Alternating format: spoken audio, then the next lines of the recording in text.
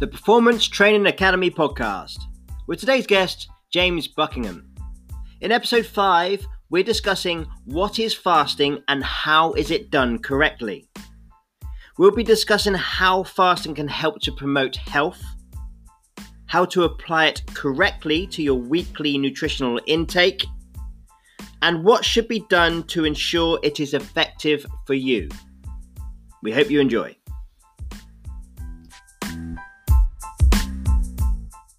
Okay, so welcome to the Performance Training Academy podcast. We're back for episode number 5, and today's episode is called What is Fasting? This is something that I want to learn a lot about. I don't know loads about fasting. I've kind of dipped in and out of what fasting is. I've read a little bit about it. I've heard a little bit about it. I've listened to your podcast about it. What is good about today's podcast is we have our nutrition expert, James Buckingham here, who does apply fasting to his everyday life. He has researched extensively about it.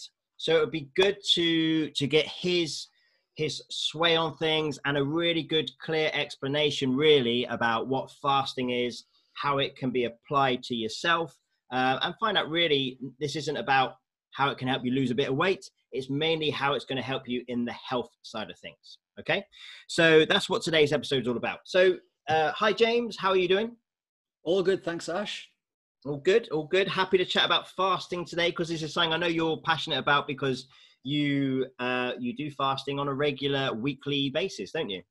Yeah, absolutely. So I think let's kick it off then. Let's the question I think most people want to know, because fasting it's quite relevant in terms of the nutrition world, in the health and fitness world. It gets talked about a lot. Whether it is done correctly or slightly incorrectly is another thing. But let's start with a simple question. What is fasting? Okay, so like all these nutritional things, if we go back to evolution, and you know, as the name suggests, it's simply a case of back in those days, you would have hunted something, eaten a load of it until you're satisfied.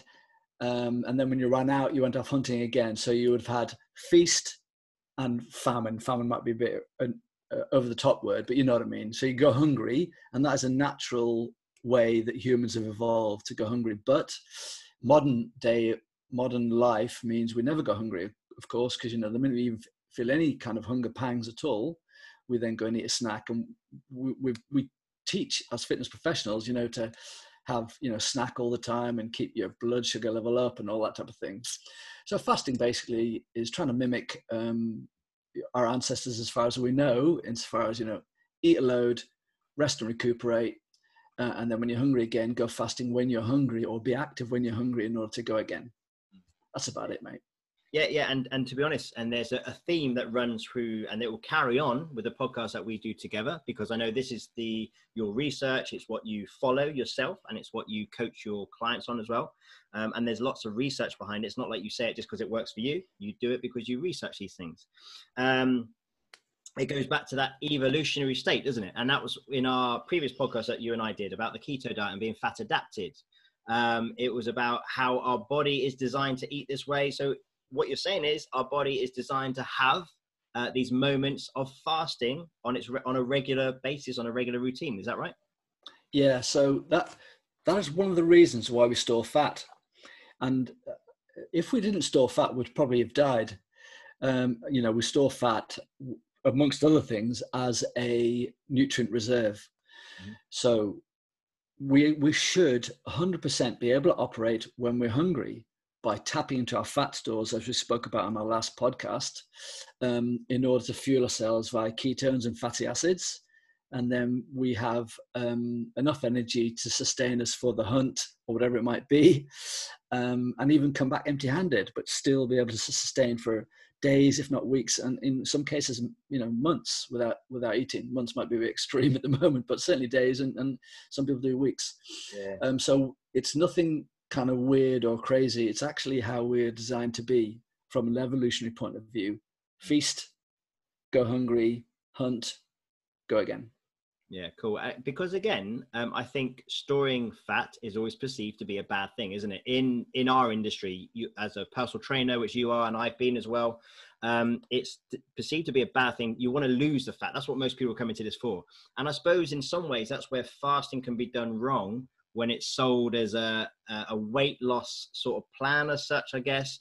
We'll discuss this a little bit more as we go through, obviously. But, storing body fat is fine. And our bodies are supposed to store fat. Our fat is important. It's important to come into our diets, and it's important to be in our bodies as well, isn't it? Go on. I was just to say, Ash, one of the things that makes fasting so kind of difficult to people to comprehend is because we're eating, I don't want to go into this whole carbohydrate thing, but because we're eating so many high carbohydrate type foods, and therefore insulin and carbohydrates up and down as a roller coaster, and we always want to kind of refeed. So we're kind of afraid to go hungry. And that's, if we just went back to our evolutionary point of view, hunger wouldn't be a problem. Like, for example, I spoke to you before we came on air saying that I'm actually fasting right now. I started fasting at about 9 o'clock last night. No big deal, but I'm going to break the fast after this. So probably around about 6, I'll finish. So around about 20 hours, and it's no problem, so, and I've trained twice today. I don't know, sound like a dick, but anyway, that's the point.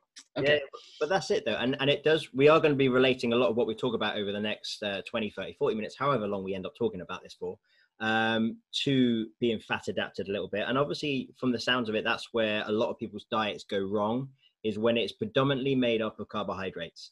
And I've worked with people who, and I've gone through the same sort of process as well, where most of your nutritional intake is coming from carbohydrates. So then, like, to go all of a sudden have that diet still, and then try to do some sort of fasting routine as well, you're kind of setting yourself up to fail a little bit. So there is definitely a link between fasting and being fat adapted, right? Yes. So you're absolutely right, Ash. Being fasted is so much easier when you're fat adapted, because clearly you're already using fats and ketones, and to some extent gluconeogenesis to fuel yourself. So of course, fasting a little bit in order to still produce those same bodies is absolutely fine. You see what I'm getting at? So It's, as you rightly point out, when you're always carbs in, carbs out, carbs in, chasing that kind of carbs curve, it becomes much more painful initially. So I think the first thing to take away from this is, if anyone's considering fasting, sort out the nutritional intake first. Don't just go from a standard diet, which is very carb heavy. And again, we're not slating carbs. We're not going to slate carbs through this podcast either.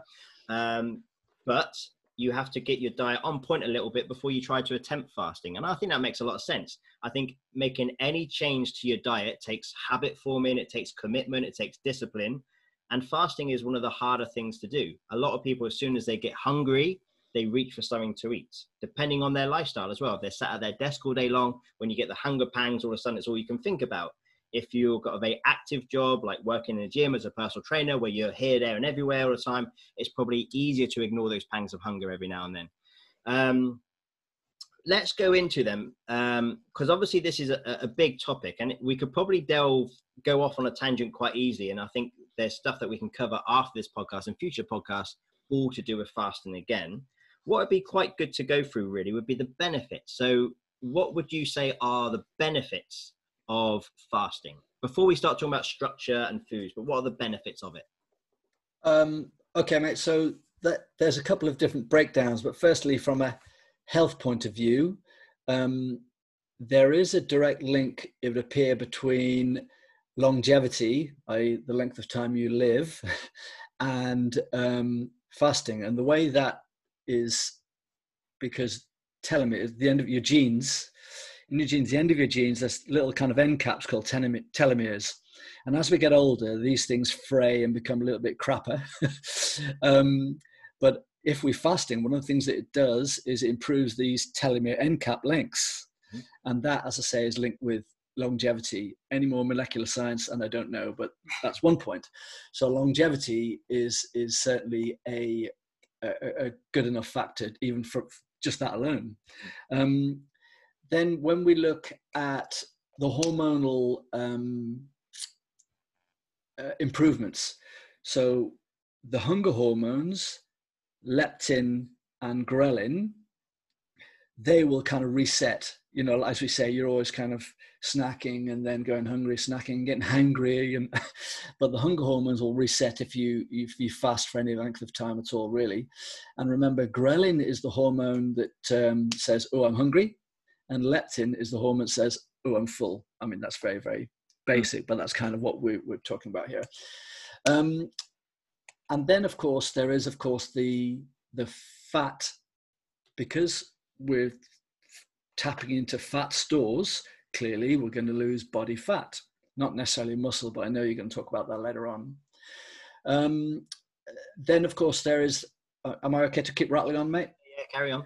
Okay, so then there is the digestive resting, and coupled with that, less inflammation. So your inflammatory markers will go down, like CRP and all that type of thing. They'll go down, which is a sign that your inflammation is down. Of course, all these are extremely healthy point of view. And as you're probably aware, is one of the drivers for nearly all blood diseases at the moment is inflammation.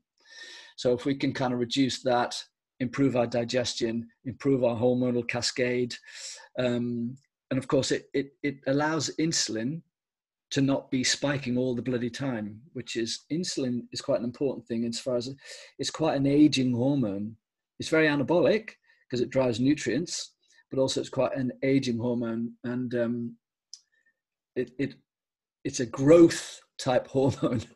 So if you're always having this kind of insulin surge all the time, it can cause all sorts of issues. So there's a lot more that will come out later on when we talk, mate. But basically, to recap on that, longevity improvements, digestive improvement, the hormonal cascade improvement, tapping into fat stores to lose fat improvements, cognitive benefits, actually. And this just popped into my head now, my cognitive benefit. When people go, certainly ketones, and one of the ways to improve your ketone production is by fasting. That improves your neural output and neuroplasticity, which is a way of regenerating brain cells. So when we come to training, I'll talk about the neural output as well, but that covers it, mate. Yeah, that's good. And to be honest with you, so the first point you made there, the important one, it's for health. It's for health. Because again, anytime you talk about nutrition, most of the time it's applied to a weight loss goal or something like that. One thing I think is very important is understand that you're eating for health and for that longevity. We all want to live as long as we possibly can. And we don't want to add as much stress as possible to our body. So this is another way to counteract that, basically, right? Yeah, there's one thing there's a term that's used a hell of a lot when it comes to fasting and all that type of thing, and it's called autophagy. And basically, it's a posh way of saying cell turnover, cell repair, clearing out debris. That's basically what we do. We're kind of spring cleaning ourselves, and that's called autophagy. I think there's millions of ways of pronouncing that, but that's the way I pronounce it. And that's a term that people will hear if they're researching this. Basically, cell turnover, clearing out dead cells, dead genes, all that type of thing. So spring cleaning the body. Yeah, okay. That makes a lot of sense. And then if I'm honest with you, so fasting, let's stay on those health benefits for now. Health is effectively being free from disease and illness, isn't it? And by limiting the amount of inflammation through the body on a regular basis, that's going to keep you freer from disease for longer, right? Certainly helps. Exactly. Less stress on the body and all that sort of stuff.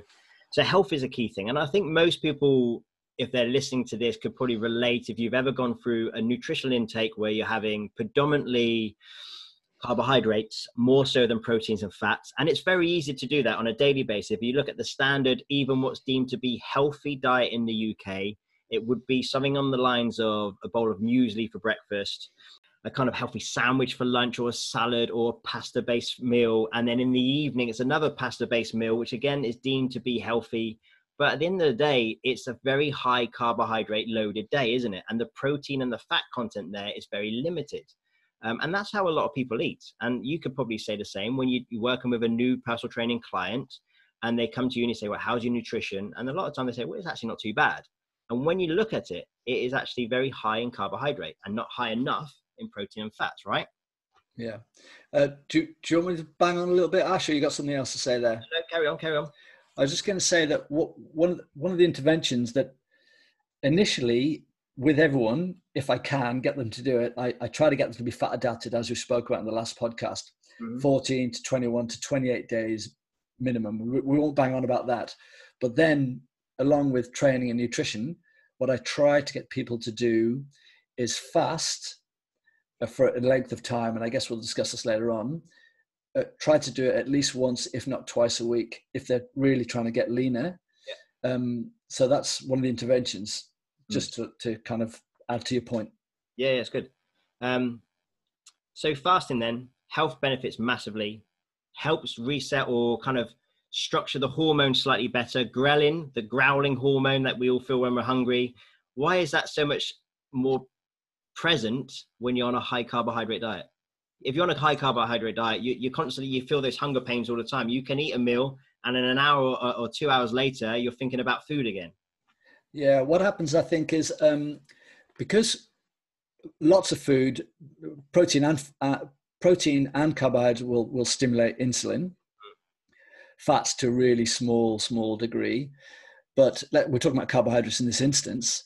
And what happens is because insulin's so good at driving nutrients into the cells, it's done pretty quickly. And also there's the gastric emptying thing. So, it leaves the stomach pretty quickly. And then those nutrients are driven into the cells. And then, of course, there's nothing left. So they think, oh, Christ, I need some more. So it keeps driving. So that is why a high carbohydrate, easy to digest, enters the bloodstream really quickly. Insulin drives it into the cells. And then it goes, okay, I've done my job. What's the next? So kind of that's the way it goes, that insulin seesaw. And that's one of the reasons why a high carbohydrate load will make you want more often. Yeah, okay. And we'll cover this towards the end as well. But would you agree that if anyone is considering fasting, to sort out the macronutrients first, like try to get more towards protein and fats, still carbohydrates, but more towards protein and fats in your daily intake. And then it's probably going to be easier to convert and implement fasting into your routine then, isn't it? Yep, pretty much. I won't bang on, but yeah, try to get the protein and fats most predominantly. And two things will happen. Gastric emptying, i.e. when it leaves the stomach, will be delayed, which is great from a kind of satiety point of view. And insulin won't be spiked half as much, which is one of the key drivers for all this. Yeah. Okay. So I reckon now would be a good point to start with. Now we can understand a little bit more what happens when you fast. How can you fast? Like we've all heard probably about the fasting diets where you have 5 days eating normally and then 2 days of fasting. It could be something different to that. It could be 4 days eating normally, 3 days of fasting. And it could be 1 day fasting, 1 day not fasting, and an alternate sort of schedule. What would be your advice? So if you're going to fast, and I know you fast, and I know you do it properly because you studied it, what would be your advice on fasting? Is it just a case of, because we fast throughout the night where we don't eat food, and then we break our fast in the morning with breakfast? And we're going to cover this, I know. I've always been an advocate of make sure breakfast is your first meal of the day. It's an important meal of the day. We have to break our fast when we wake up, get your metabolism going.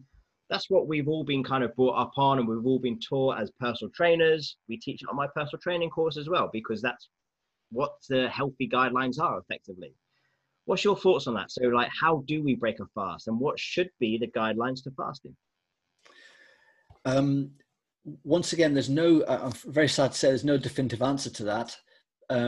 But I like to make it very, very simple for people. If you can, do the whole fat adaptation thing.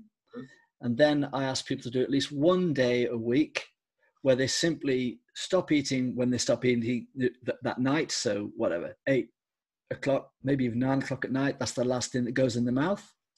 And then they simply do not eat again until they get home the next day. So you don't have to worry necessarily about, is it 16 hours? Is it 18 hours? Is it 20 hours? Is it whatever?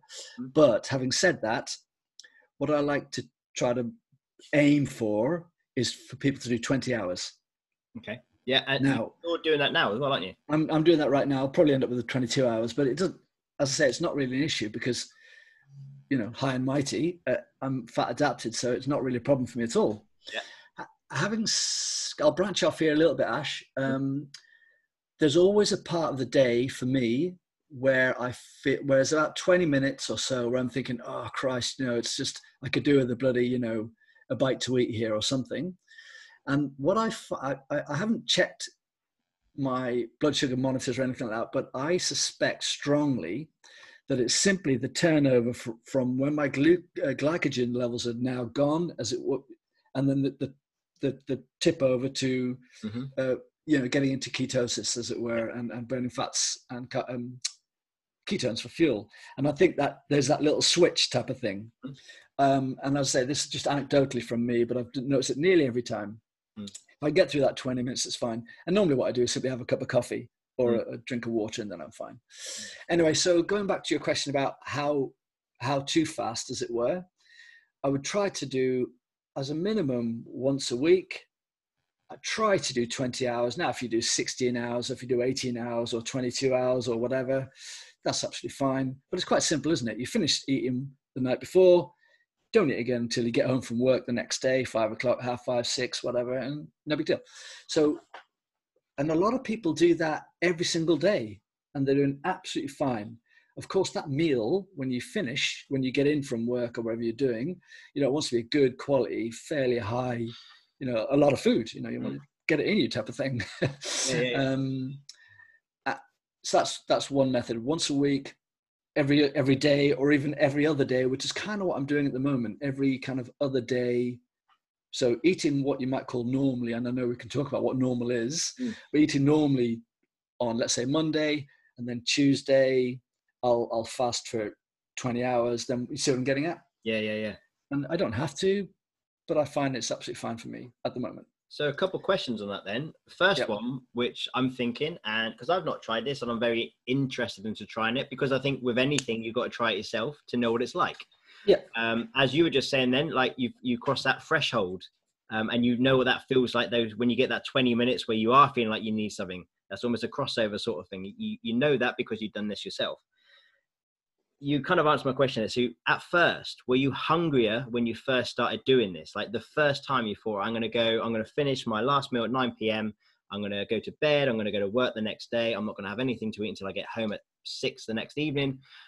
How was it the first time? Was it hard? Yeah, that's a great question, actually. And it was ridiculous. Even though, as you're probably aware, I eat what do we call fairly well. I know that's another discussion, of course, but fairly high in protein and fat. But even then, I was looking at my clock saying, I'm going to finish my fast at 3 o'clock. And I'd be, oh shit, it's 1:30, so I'll be counting. So actually, it certainly is. But actually now it really isn't a problem. And I set myself in the morning and say, right, I'm fasting today. And I mentally kind of tune myself in. And I allow myself to kind of have a couple of cups of coffee. Now there's the whole debate, is that breaking my fast or not? And technically, yeah, it is and it isn't. And we could talk about that, because there are things that will break your fast. Whether it matters or not is another story, of course. So yeah, initially it was quite hard, but the more I do it, it's fun. But that's like everything, isn't it? That's like, it's kind of like forming a habit for the mindset to adapt to this as well, but also allowing the body. And we spoke about that in episode 3, when we're speaking about being fat adapted, that there's that time where it's going to feel horrible to start with, but your body will adapt to it and it will become a lot more resilient to that sort of feeling. And it's the same with this, really. And my second question was, is coffee allowed? So for example, in preparation for this podcast, I'm very proud of myself. I don't know why. The last 4 days, I've woken up in the morning and I've not had any breakfast. And the first meal I had that day was like lunchtime, 12 o'clock. And I know we spoke about this earlier, and that's a common thing that people do. And I wanted to do it just really, do I miss breakfast? Do I need breakfast? But what I did have is, when I woke up, a glass of water and a cup of coffee with oat milk in it as well. Now there's calories in oat milk, right? Is that breaking my fast though? Is that the wrong way to do it? And I suppose if you're going to do it properly, you should just do it with water. Am I right in saying that? Yeah. And once again, that's one of these questions that's like looking at, it's not really a problem, if you know what I mean. Because if you think about all the things we're trying to do, give my digestion a rest, all that, the whole thing. So yes, indeed. And if you listen to Dr. Rhonda Patricks, she rightly points out that anything other than water has an enzymatic reaction. So therefore it's technically not fasting. But does it really matter? I certainly don't think so. Do you know, unless you're, you know, kind of putting chocolate in there or putting shitloads of cream in your coffee or stuff like that. Yeah. And so to answer your question, in my view, black coffee will actually accentuate the fast because it kicks up catecholamines, which is one of the things that allows you to become to burn fats for fuel. Yeah. So no big deal necessarily, but a real zealot would say, you know, anything you other than water is breaking the fast. And then, of course, you can talk about water fasting, because some crazy people go without water as well. So, you know, there's they call it metabolic water. That Right. Okay. crazy people. I don't do that, but you know, people do. Mate, that makes sense. So coffee in your eyes is okay because it works for you. Black coffee or black tea, is that the way forward? If I add a bit of oat milk to my coffee, because I like a little bit of oat milk in my coffee, is that, I suppose it's just pushing the boundaries a little bit, isn't it? That's all it's doing. Yeah, actually, I would say yes. So as I say, if you're a real zealot, then, you know, anything, if you put a bit of oat milk out there, it's breaking the fast. But in the grand scheme of things, does it matter over that 20-hour period? In my view, not at all. And so when I have coffee, I always put a splash of milk in there. So I don't, forgive me for saying, but I don't give a shit. I'm absolutely fine. I don't. Do you know what I mean? So it's nice to know, because obviously caffeine's a bit of a suppressant for your hunger as well, isn't it? And I know if I wake up in the morning, that first coffee kind of like wakes me up a little bit, gets me going. When I've done my little experiment for this podcast by fasting until 12 o'clock, believe it or not, PM. Those coffees, if I do feel a bit hungry and I go have my coffee like 3 hours after my first one, it kind of suppresses it a little bit. So I guess it's one way of helping people get to where they want to be with it, right? Yeah, remember we said that it kicks up as well as the fact that mentally it helps you, makes you more alert, but also it's the whole catecholamine things, you know, which therefore targets more the production of usage of fatty acids as you're feeling so. So coffee, no big deal. So I think a nice, easy way for someone to approach this would be to do, like, first things first, eat well around any fasting. And I've known people that have done this 5 days of eating whatever they want and then 2 days fasting. And in those 5 days, they go crazy. They just eat whatever the hell they want, whether it's good food, bad food, trans fats, good fats, whatever. And then they feel that that's okay because they read that as long as they do their 2 days fasting, that their body's going to be able to cope with those bad foods. But again, there's no health elements or health benefits to that. Eating bad food is eating bad food. It's not good for us. It's not good for our body. So first rule, I guess, is eat well around any fast that you're doing. That's first and foremost, isn't it, really? Because again, we should all eat well. We should all eat for our health, not just for our own goals or losing weight or whatever. So eat good food, and then maybe just try it 1 day a week. Is that right? I would say just as a start point, 1 day a week, and just don't worry necessarily about the time. Just think to yourself, right, tomorrow I'm going to fast. My last meal I've just had, I finished scoffing at 8:30, 9 o'clock. I'm going to go all day until I've come in from work, and then I'm going to eat.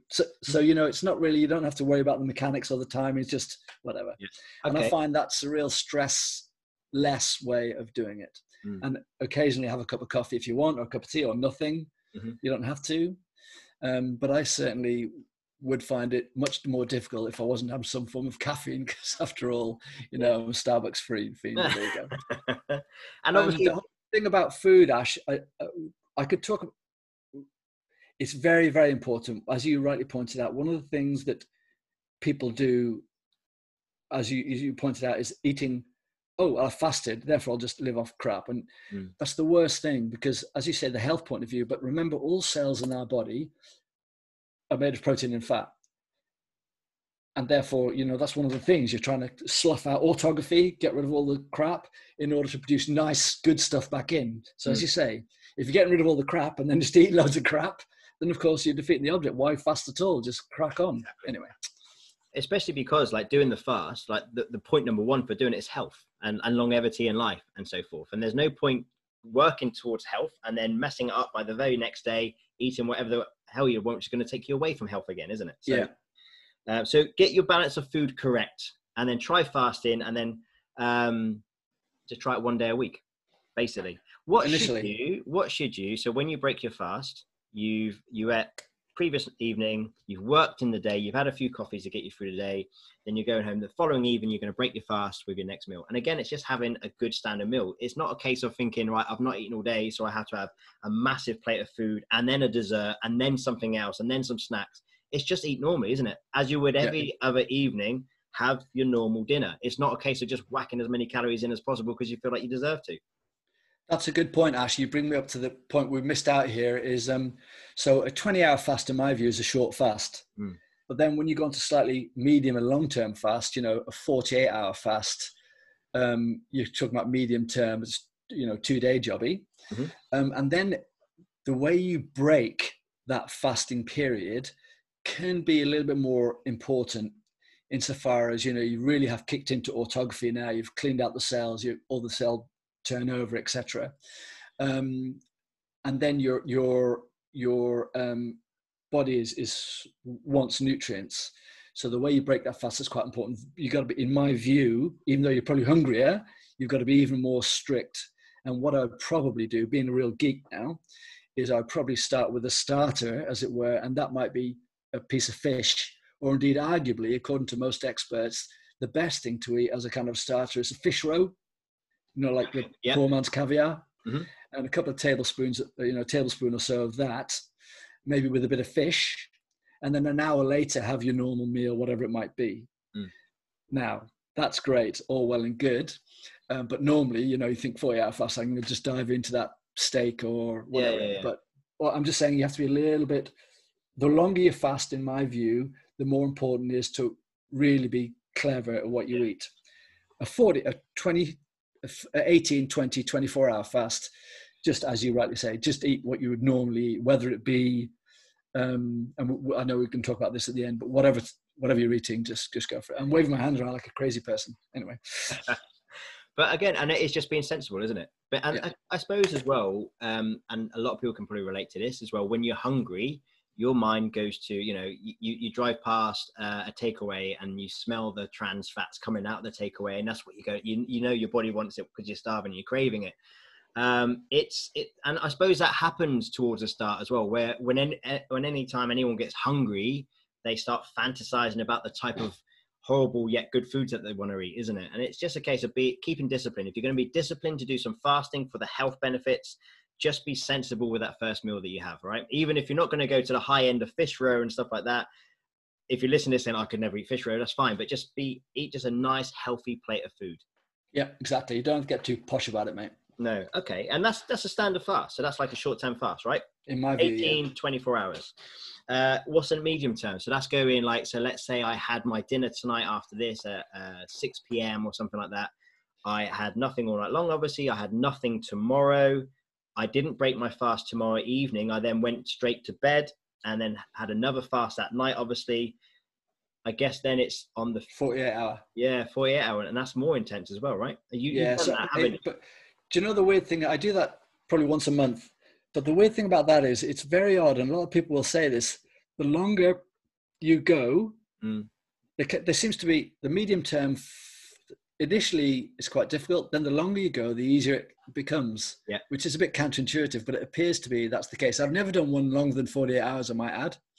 But I know people that do 3-day, 4-day, 5 days and beyond, and they're absolutely fine. They burn body fat like crazy, and they become insulin sensitive. All these things that we need to redress, the whole insulin thing. So short term would be 18, 20 hours, in my opinion. Medium term, I'm kind of making these up really, but 48 hours and then 48 hours plus would be kind of a long-term thing. Okay. Long thing. And that could be a nice action point. So again, I'm hoping people listening to this thinking, I'm going to try that once a week for your short term, 18, 24 hours, once a month, try to do the whole 48-hour one sort of thing, Yeah. But you're right with that as well. And we've all probably had that, where you do have a busy day, you wake up, you skip breakfast, you go to work, you've got a hectic, manic day, you're here, there and everywhere, you don't have time to eat. And all of a sudden you hear that saying that some people say, like, I've gone past hungry, and it's probably where your body just adapts to it in some weird way, isn't it? But that's good. And that's definitely a starting point for a lot of people. Body composition wise, is it the best way to, obviously if your goal is weight loss, the key thing is to be active, train right, train hard, lift weights, go and do some cardio, keep movement in your everyday basis. If you're desk based, get up and move around as much as you can, put a smartwatch on that tells you to stand up every half an hour and all that sort of thing. Get your steps in and just be active is key for weight loss. Then it's getting your nutrition on point as well. Obviously, you know, making sure you're not having any bad foods. It's all good foods. It's healthy produce. It's local produce. It's your meat, your fish, your nuts, your seeds, vegetables. We're not going to go into the whole fiber thing today. It's eating sensible food. That helps with weight loss again as well, so long as it's coupled with good training and activity.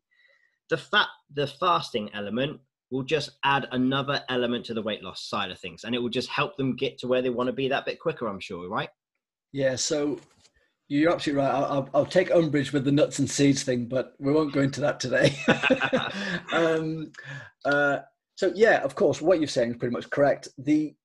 Where fasting is such a powerful tool is because, you know, that is actually what we carry some fat in order that we can tap into it when we're hungry, you know, as in long-term hungry, you know, 20 hours plus. And of course, you know, if you're fat adapted, those fatty acids that are stored in my fat are released very, very quickly.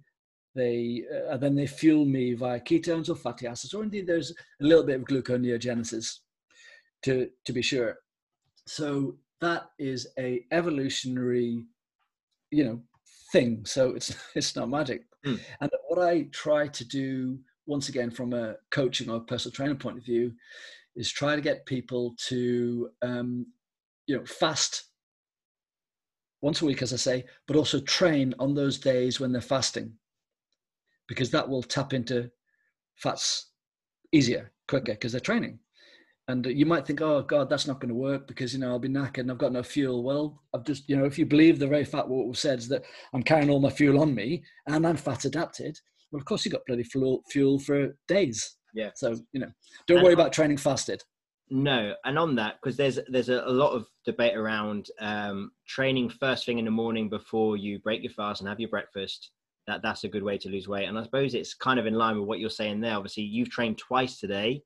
You've not eaten since last night. It is now, 5 o'clock in the afternoon. And because you're used to this, you felt perfectly fine when you were training. Yeah. So, funny fact, I spoke to you before we came on, Ash, and I was saying that I felt a bit crap today. Just, you know, the whole being, you know, lockdown and all that business. So I just feel a bit low. So I thought, what can I do to neurally stimulate myself? So I turned off Pornhub, and then I went and I started doing some fast movements, you know, hang snatch into med ball slams, into box jumps, into push press. You know what I'm saying is fast, powerful movement. Of course, there's a neural element to that. I won't bang on too much, but when we're fasted and we kick a neural drive, it improves. We do something neurally, it improves our neural function. And then, you know, just went for a long walk up Woodbury. So yeah. 2 different methods there, and absolutely fine, no problem at all. Will you, when you're fasting, do people lose muscle in it? Will it affect people if someone's training for muscular growth? They want to be always in that state of hypertrophy, trying to build muscle. Should people who are looking to pack on as much muscle as possible, should they fast? That is quite a loaded question. So that's a difficult one to answer, I've got to say. I would kind of tone that down a little bit by saying if they've got fat to lose, then fasting, pure fast, where you don't eat anything, is not going to impact on their muscle. As in, they won't lose any muscle because they'll just lose fat. But if they're trying to pack on as much muscle as possible, maybe fasting at this stage isn't the king thing to do. See what I mean? Because we want to stimulate that mTOR thing. So we want an influx of protein, namely the amino acid leucine, in order to kick up this mTOR. Mammalian target of rapamycin, which is very anabolic signaling. So we keep ingesting protein and carbohydrates to some degree, if you wish, throughout the day, and then this keeps this mTOR kicking up and very anabolic. So to summarize, if you're trying to pack up muscle, maybe fasting, it's difficult to know. I've got to say, I'm kind of skirting that question, but maybe fasting isn't this time. But if you want to lean out, then fasting will certainly help you lean, and you won't lose muscle. Yeah. I suppose as well that the right thing there is if you are looking to pack on as much muscle as possible, whether you're training for a competition or you just want to get as big as you possibly can, you got to make sure you're training specific and the nutrition specific. And maybe fasting isn't specific to that type of training at that time. But when someone's got to where they want to be, fasting probably wouldn't affect them. They can probably fast and still retain that muscle. You fast and, you know, Paddy, you are stacked. You got a lot of muscle to you, you know, and you couldn't say that you eat nothing but protein and fats and you fast and you've lost all your muscle, because that hasn't happened. So I think you're a good example to say that if you are to do fasting, if you are to eat protein and fats and become fat adapted, your muscle mass is going to be perfectly fine. You're not going to break it all down for energy, you know? Yeah. Thank you very much, Ashley. I feel wonderful now. You're welcome. But so to kind of clarify that point, if you're trying to get, let's say, come the strong men that come to my gym, they want to get big and massive and muscular, fasting probably isn't a good idea. It can help, but not necessarily a good idea.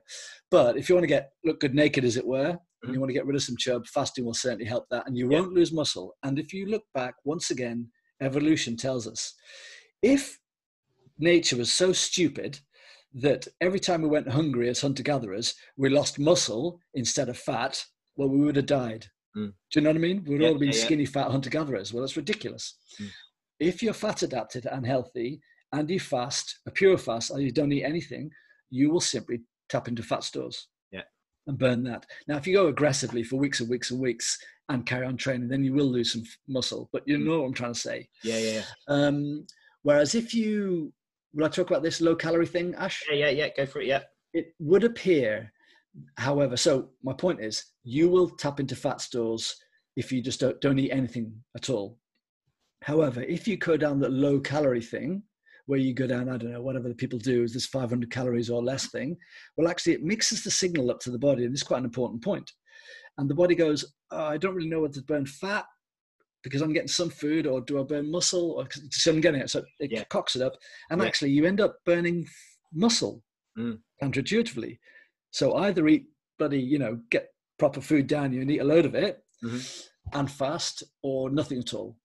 Did I explain that correctly? You did. And I think that's the key thing there is to maintain and to build muscle, you've also got to look at the amount of protein you're getting every day as well, haven't you? So the days where you are eating your food, you've got to make sure your protein balance is right, whether that's 2 grams of protein per 1 kilo of body weight or something like that, but make sure you're hitting that. And you referenced it quite a few times, I think even in the last podcast that we did, that if you're getting your protein right, the fats come packaged within that as well. So then your calories, and because fat is very high in terms of calories, 1 gram of fat for 9 calories, it's very calorie dense. That is going to push you way, way above that 500 calories per day. So if you, on the days when you're eating your foods and you're not fasting, make sure you get your protein grammage correct. The fats will fall into place, especially if you're being varied with your protein. And I like what you suggested in our last podcast of eating your meat in the breakfast, or something with hooves in the morning, or whenever it may be, and then something with wings at lunchtime and something that swims in the evening. You've got a variety to that protein then, haven't you? And then with that, you're getting the packaged fats, the different types of fats as well. So you're going to get way above the 500 calories, aren't you? So you're not going to be getting that confusion element going on in the body. Is that right? Yeah, you're absolutely right. But don't fixate on the 500 calories. All I was trying to say there, Ash, is that with these low carb diet, the low calorie diet things, people do whatever it is. They go down to, just have 500 calories or whatever. I'm just pull that out of my backside. But the point is, if you go low calorie, it mixes the signal up. Do I burn fat or do I burn muscle from a body composition point of view? Just don't eat anything. And the body will go, oh Christ, okay, there's no food at all. I will burn fat. Yeah. So that's quite an important thing. Go properly hungry and you'll burn fat. If you got half-ass, you'll burn muscle. Yeah. But that makes sense as well. It makes sense. If you're going to fast, do it right. If you're going to eat, do it right. And it's as simple as that. And it's not because we're trying to be very down the middle on this. It's literally saying that's how the body reacts, isn't it? And on in our nutrition module for our personal training course, there's a few videos where I talked about starvation mode, and starvation mode shouldn't really be confused with fasting. That's about like where you were just saying, if on a daily basis you're consistently having low calories coming in on a daily basis, your body will go into that confused sort of process where it doesn't know to store fat, break down muscle, and so forth. Yeah, and your metabolic output will be reduced, Ash, because there is a thing about the amount of nutrients coming in is slowed down, as in reduced. Therefore, the body will go, okay, I'm not going to put the output out. So whatever comes in, the output will accentuate it or replicate it. So there is that. So that's where your BMR goes down as well, your basal metabolic rate and all that sort of stuff as well, right? Yep. Mate, that's great. And that makes a lot of sense as well. And I'm sure, hopefully, people will try this. Now, I've started off this week by getting myself up to 12 o'clock in the day without having anything, and it's not been an issue. You've kind of inspired me to see if I can make it through to my dinner time tomorrow night after I have my dinner tonight. Whether that's going to happen or not, I don't know. I think we've kind of covered most things so far, haven't we? Yeah, I just think there's one thing. I've just written a load of scribbly notes down here. Yeah, we touched on it before. So apart from, we could talk about diets another day, you know, what types of diet does what.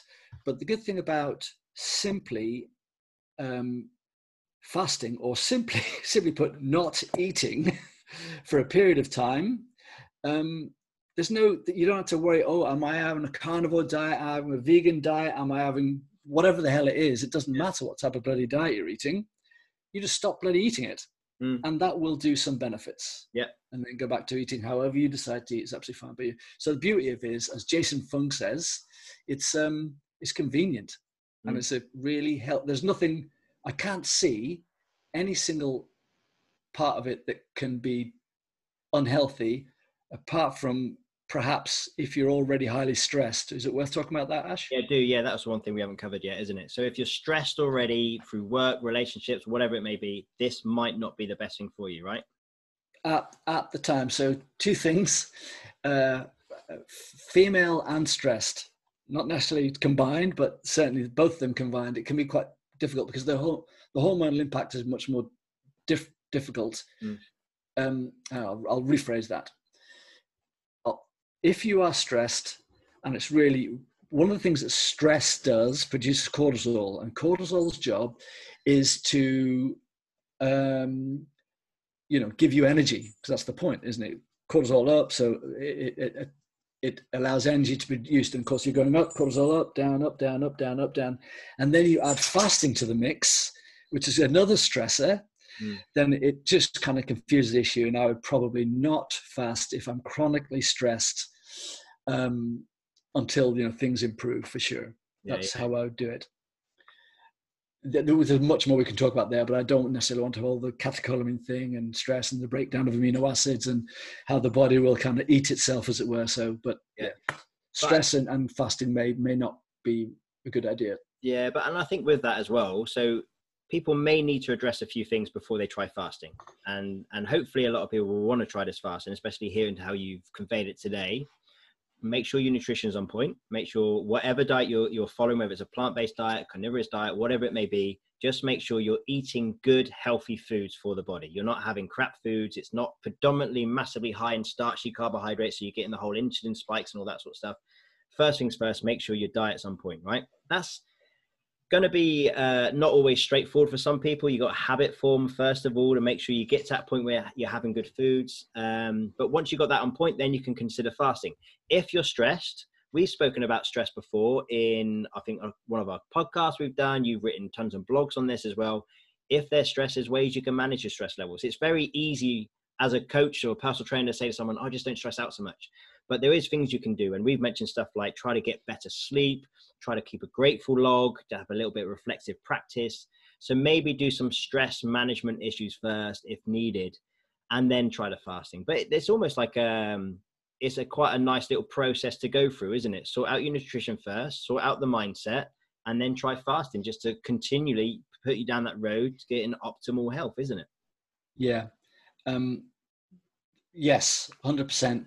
There is, going back to the gym rat thing, Ash, a little bit, if you don't mind. Yeah.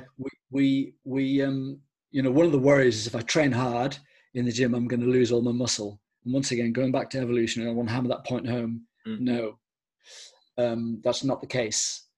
You should be able to train extremely hard, fasted, as long as maybe after the fast, you eat something.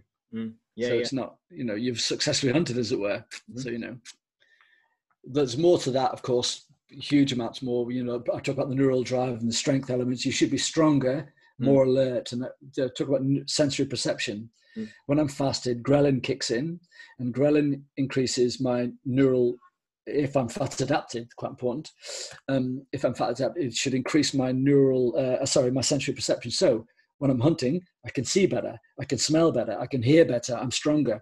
And of course, you know, we've only evolved 0.02%, so that still applies to us in the gym, you know. And actually, I had a girl that I was training recently, and she became fat adapted very well, and then she tried fasting.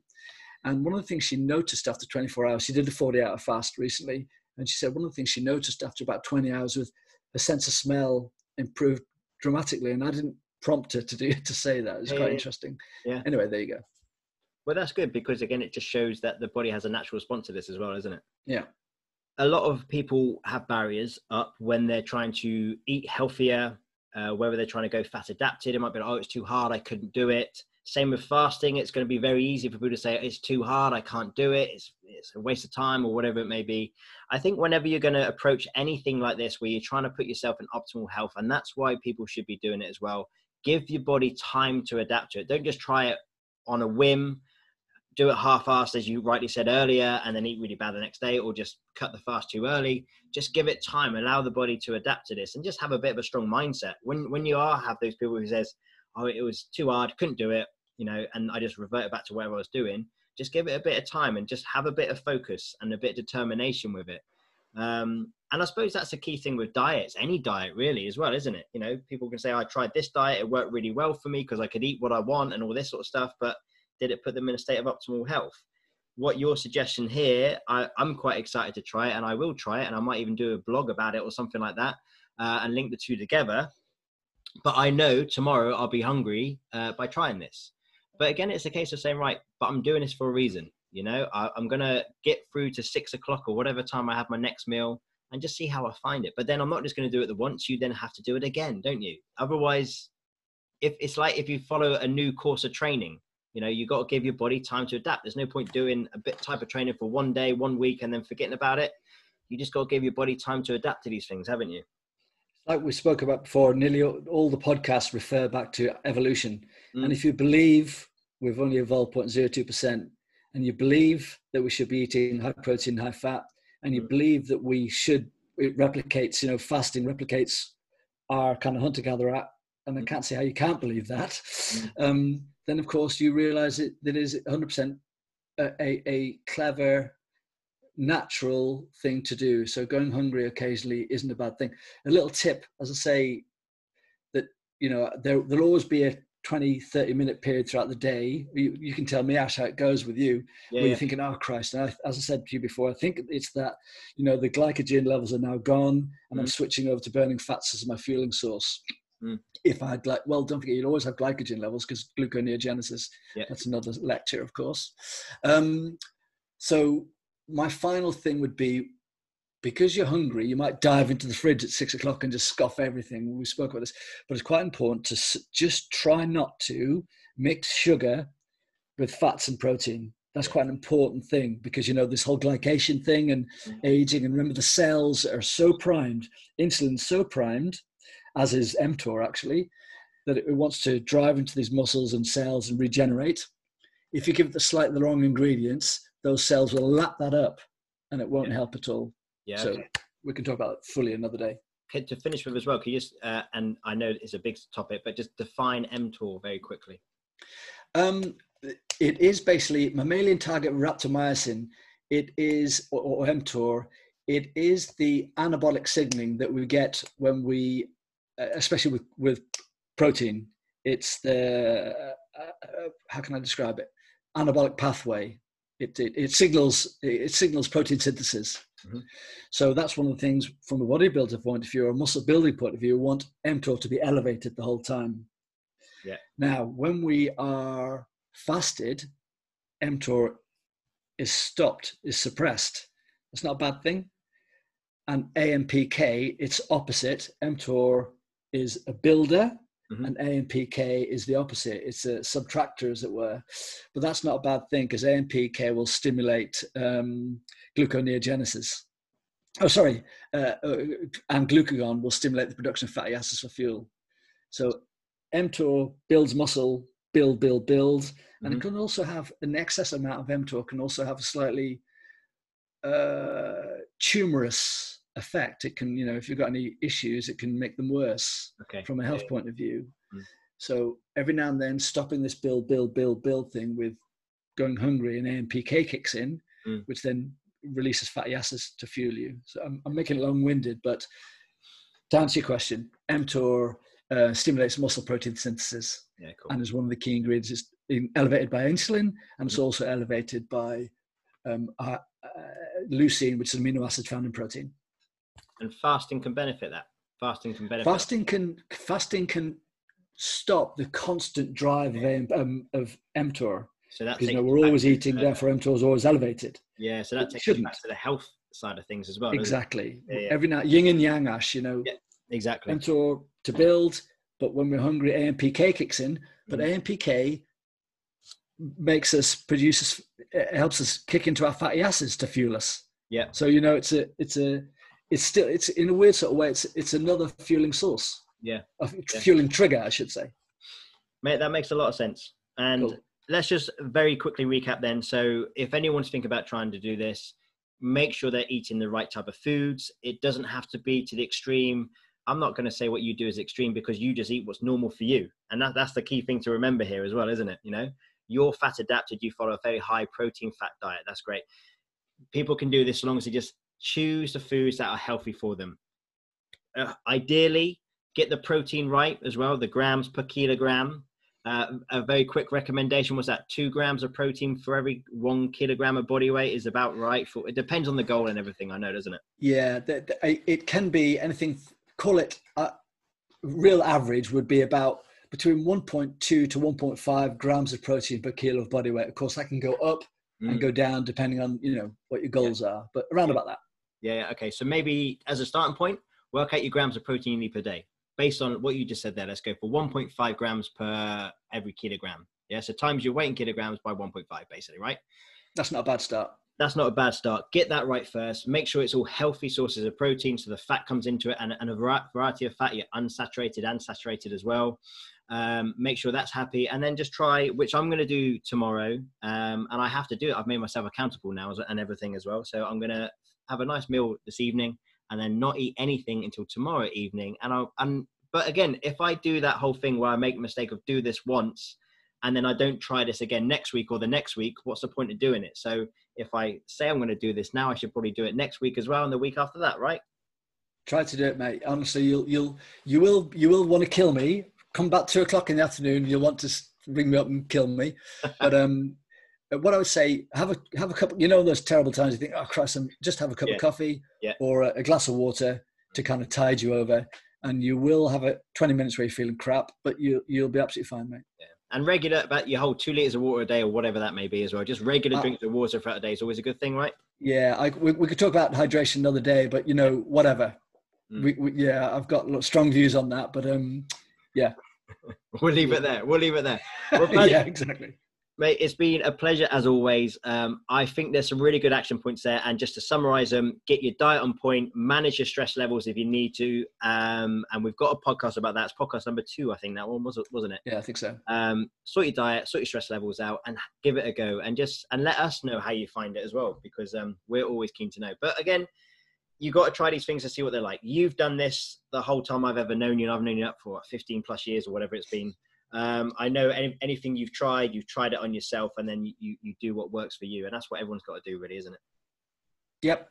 The one tiny, Ash, I don't want to have the last man talking, but there is, if you do a prolonged fast, like 48 hours, you might find your bowels are a little bit, there's like mucousy stuff coming out. It sounds disgusting, nice. But all that's a natural, the autography thing. Mm-hmm. It's a natural sloughing of the lining of the colon. Okay, yeah. So don't worry about it. It's absolutely fine. If I had a bit mucousy, it's a bit grim, but it's absolutely fine. It's a good thing, not a bad thing. Yeah. Anyway. That's a lovely way to finish. Cool. Yes, indeed. Okay, mate. Well, listen, thanks very much for your wisdom. I hope you'll get a lot from this. And if anyone does try the fasting, let us know how it goes. We're always intrigued. And if you want more advice, just get in touch with us. James, Paddy, thanks a lot for your time, mate. Cheers, buddy. I'm just off to grab a Mars bar stew. Yeah, Take care. I'm off for my final meal. Cheers. Bye. Take it easy.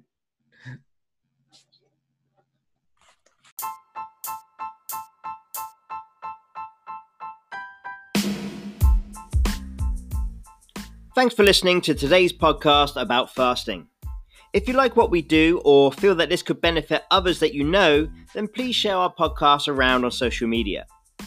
Please also subscribe to our channels so that you can always be kept up to date with our future releases. And for more info and content about what myself and Performance Training Academy would deliver, and also what James Buckingham delivers, then please go and visit our websites. Our website is www.performancetrainingacademy.com. And for more content from James Buckingham, go to www.precisionperformance.co.uk. Thanks for listening, and we'll be back soon with another podcast.